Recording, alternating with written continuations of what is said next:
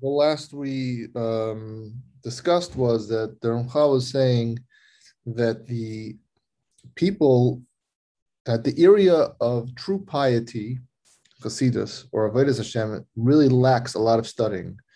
It lacks a lot of studying in two components. Number one is among the, because number one is people, it's just something so obvious we take for granted. So why should I need to study it?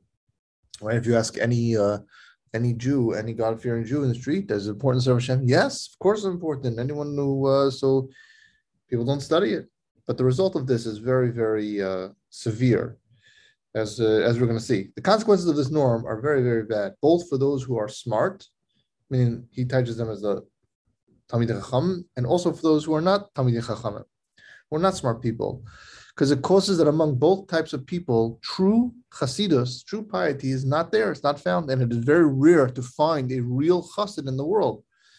Now, remember, when we say the word piety, we're not talking about the chassid that we're that the modern chassid today, with the Bekasha and Shtreimel, which it actually came from chassidus, but that's not what we're talking about. A real chassid, a real Eved Hashem, someone who really, just as we haven't really described it yet, but someone who really has a connection with HaKadosh Baruch Hu that is beyond, that we can't even explain. But it's very rare to find this person. Because why? Because people don't study it. It's lacking among the intelligent people because they hardly study it. And it's lacking among the non-intelligent people or not because they don't understand its true meaning.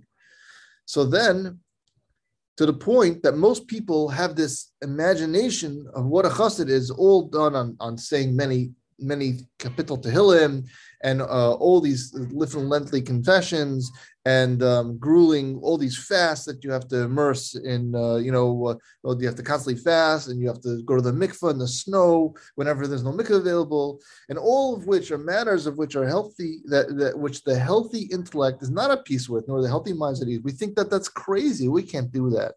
Meanwhile, true chassidus is something that's very pleasing, is desirable, but remains distant from our imagination because we don't know what it is. For the simple fact is, something that is not on our mind, if something is not incumbent upon a person, is not on his mind. We don't think about it. And although this is really important, the fundamentals of true Hasidus is already inside us, is already ingrained in us. It's in our operating system. Kadosh Baruch Hu gave it to us when we were. It's part of our neshama, but we need to engage it. And if we don't engage it, then we will not recognize them, and you will not sense them when you see them. So it's very, very important to know that we have that in our fundamental in our things. So okay, so let's go further. Realize that the matters of genuine Hasidus, as well as those pertaining to the fear and love of Kadosh Baruch Hu and purity of the heart, are not matters that are automatic to a person. That there should be no need to devise means to acquire them. In other words, they're not automatic, that we don't need to work on them. And people should find them, they should find the instant, just as they find themselves all the natural functions, such as sleeping, waking up, hunger, satiating, and all the other functions that are ingrained in our nature. Chassidus is not like that. Rather, these things require means and strategies to acquire them. So remember, they're ingrained in us, but we have to work on acquiring them. Now, the good thing is there's no lack of undermining factors. Well, that's actually starts with the bad thing. There's no lack of undermining factors that are likely to distance a person from them. But at the same time, there's no shortage of things that distance themselves from these undermining factors. So in other words, the Ramchal is going to tell you, yes, there's many things in this world that are going to take us away from attaining Hasidus. They're going to take us away because that's what we're here for, as we're going to see further on. But there's no shortage of things that will help us get there too. So just know.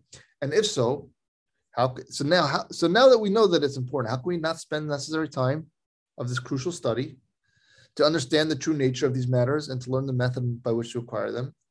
How can we not spend time in this? So if we all agree that it's important, and we only said the reason why they're not being studied is because we think they're normal, and I'm telling you they're not normal, so how can we not spend time to study them? Where else is this wisdom going to come and enter our heart if we do not actively seek it? Now, since the need to serve HaKadosh Baruch Hu need to be perfect has already been confirmed. We already know, everyone knows that is very important, as well as the obligation to be pure and clean.